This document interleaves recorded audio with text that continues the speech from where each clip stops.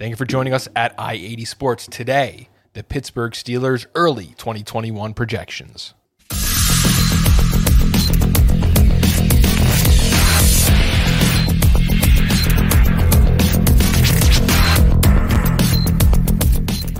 By now, you should all have a pretty good idea of what we're doing here. We're going through all 32 NFL teams. We're talking about projections. How many points, how many yardage for each of the players that are going to be your main fantasy assets. All 32 teams before the beginning of the season. Today, the Pittsburgh Steelers, and I can see you're excited there, Steve. I mean, we're talking about my team now. Let's do it. Let's go. Let's talk and start at the quarterback position. Ben Roethlisberger. Steve, why don't you tell us a little bit about where he's going in drafts? Big Ben is currently quarterback 26 with an ADP of 1502. He's been drafted as high as 1104 and as low as undrafted. I have him about 34 touchdowns, 14 interceptions this season, just over 4,000 yards. I have him landing in the quarterback 24 spot. And that is just about where his ADP is, maybe even just slightly higher. We're concerned about injuries. We saw what happened when the wheels fell off last year. Steve, why don't you take it away and tell us if you're buying or selling Ben Roethlisberger this season? Well, a lot of reports are being made about how Ben Roethlisberger is talking about how his arm was still recovering from surgery last year, and how that definitely had an effect on him. I mean, who's to know? I mean, we know that he has great weapons around him. Yes, the offensive line is taking a step back, but they did make sure to draft people and sign people to help address that. The big question is if he puts up good numbers this year, is it really going to be his last season? Yes, I think Father Time is undefeated. Ben Roethlisberger has not. Let's just say he hasn't taken care of his body the way some of the other, Tom Brady has. Are you sure? I'm positive. Yes. From the motorcycle accident to this and that, I'm positive his lifestyle is not the same as Tom Brady. He's not having avocado vodka when he parties. Ben Roethlisberger is not the same physical specimen. So I think all things considered, I'm down. I can't see myself drafting Ben Roethlisberger, except maybe in a 2-quarterback league, and there's risk. You got to know there's risk. 6.9 intended air yards per pass attempt last year, one of the lowest in the league. However, the Steelers also managed to be 10th in yards after the catch, so that could kind of propel him even if his arm is dead. I would say if you draft him and he's putting up top 12, top 15 numbers in the first 6 games, trade him, get rid of him. Because when we see with these old quarterbacks, a lot of times they start strong and get worse as the season progresses. Let's move on and talk about the running game. Yeah, we've got Najee. Go ahead, take it away. Najee Harris, the Alabama running back, is in town. He's projected to get quite a lot of work as of right now. Offensive line, I know they've made changes. That doesn't change the fact that they're much worse than they're going to be last year. Last year in college, Najee Harris had 251 rushes for 1,466 yards and 26 rushing touchdowns. Also added 43 gaps for 425 and 4 receiving touchdowns. Really focused on receiving the past year leading up to the draft. I have him 265 rushes for 1,272 yards, 8 touchdowns, 33 receptions for 228 and 4 receiving touchdowns. Moving him up my board just about every week during this preseason. Najee Harris, where is he going in drafts now, Steve? He is drafted as the running back 13. His ADP is 206. He's been drafted as high as 105 and as low as 302. And in our Dynasty Devi League, I was really lucky because I thought Najee would not get back to me. And I wound up taking him just around 206, but it was a 10-man league, not a 12-man. Yeah, so you took him a little ahead of where he's going in a super flex. So we're gonna pump the brakes on that right now. Here's my story with Najee Harris, Steve. I like Najee Harris. Mm-hmm. Right now, I have him one spot behind where he's currently going, which would mean I would need to rise faster than his current ADP. I don't think that's going to happen. I love Najee. I'd like to get him in drafts.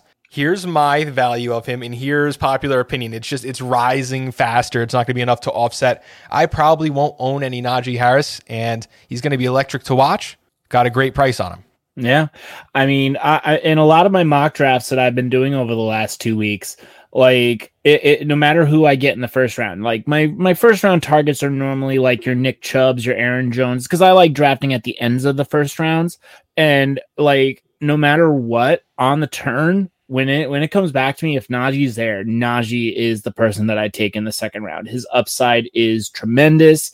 He's typically being drafted within the top 10 of running backs. He, his ADP, the fantasy football calculator obviously has his ADP in one position, but like where he's being drafted is completely different, because when I was mock drafting on ESPN, he's the running back 14 around your ADP. But on Sleeper, he's like running back, I think he's running back 12 or 13. So like, but he's in that range for sure. Mm-hmm. If we look at expert consensus ranking, all the experts, they come up with their consensus. Najee Harris is 13. So we do have to move on, talk about some wide receivers, but I think it's correct to agree. It's a preference thing. He's appropriately priced for right now. Let's see what he brings through this season. We got to talk about a trio of wide receivers. Juju Smith-Schuster, Deontay Johnson, and Chase Claypool all bring different things to the game for me. Let's start with Juju. Okay. Juju certainly has been trending down in the NFL and on fantasy boards, which is fair because his production has dropped each season. Last season, he did have 9 touchdowns, which was surprising for me to go back and look. This season, I project Juju will have 120 targets, 88 receptions, 1,007 yards, and 8 touchdowns. That is also probably the highest projection you will see from anyone in the fantasy industry. Where is he going in drafts now, Steve? Right now, he's wide receiver 33. His ADP is 712. He's gone as high as 507 and as low as 909. He is currently my wide receiver 17, and he's up to 20 on our draft board. That is a huge disparity. That is one of my largest disparities that you're going to find in my draft rankings. Currently, I like Juju. I don't know. I have faith. He's done it before. He can get back to the promised land. This is obviously a Big Ben reliant pick. Big Ben needs to have his arm. Big Ben needs to have a little protection from this O-line for this to happen. And if those, which are pretty big ifs, come to fruition, I think Juju Smith-Schuster might be the highest ceiling. We've seen it before. He's a superstar in the league. I like him this year, and I will be drafting him, probably overdrafting him at his current price. Yeah, and the thing is that I went back and I looked at his receiving percentages. He's always in the 70% on his receiving. So that's like a big point in his favor, because and I'm going to save most of my comments for when we talk about Deontay, but like with all the other receivers on the team, Juju has been the most consistent with his receiving percentage, and that's all I'm going to say. And he's the most polished route runner. He catches the ball if you can put it in his hands. Let's move to Deontay Johnson, because he's the slot receiver for an aging quarterback. No, Deontay's on the outside. Juju's on the inside. Depends on where you look. It's going to change from play to play. Now I have him at 9. Now I got to edit this whole. Sorry, because Deontay is the outside guy. He's not the slot. That is not what I'm seeing anywhere at all. But okay, I will trust you because you're the Steelers fan. Deontay Johnson. Now he's going to be a good target this year for an aging Ben Roethlisberger. His 92 targets in 2019 grew to 144 targets last season. However, he's only averaging 6 yards before the catch last season, and his yards after catch, 4.5, needs to improve if he's going to be a true force on this team. Yeah, I have him at 140 targets, 88 receptions, 1,014 yards, 5 touchdowns. Very close to Juju's numbers. Steve, Where is Deontay Johnson going now in draft? Well, he is wide receiver 22 with an ADP of 508, going as high as 308 and as low as 608. Currently, I have Deontay as 27th on my big board, which is 5 later than he's going. He's been flying off every draft way earlier than I would be willing to take him. I think if we're talking about the floor play, I think it is Deontay Johnson here.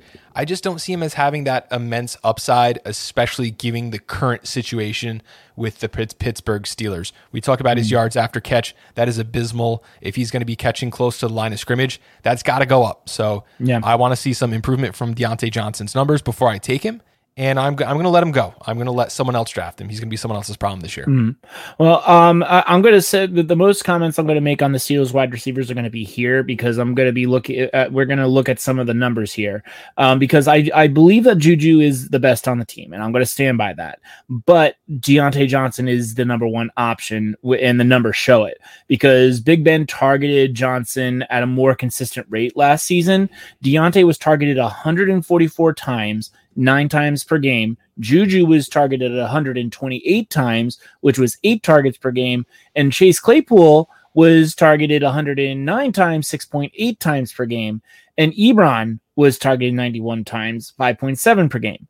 But Deontay Johnson had 10 games where he received more than 10 targets, and Juju's only had 4 10-target games. The only difference is, like I said earlier with Juju, the catch percentage. Juju has a 75.8% catch rate to Deontay Johnson's 61.1.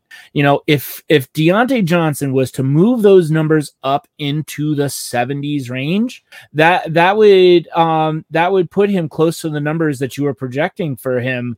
And that would have put him as a top 10 wide receiver if his catch percentage was just higher.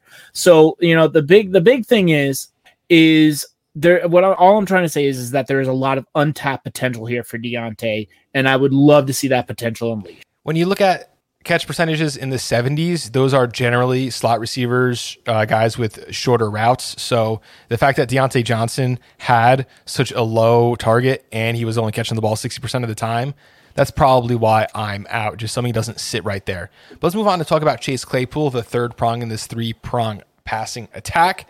In my projections, I have him at 63 receptions, 909 yards, and 6 touchdowns. Definitely the lowest upside, but maybe also the lowest floor. You're taking a lot of risk with Chase Claypool, especially where he's going in drafts now, Steve.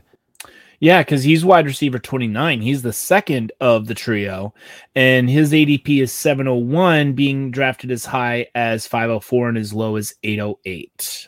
Yeah, I'm out on that. He's 37th on my big board, and I won't be owning any of Chase Claypool. I just think he's being drafted like a star, and he hasn't proven that yet.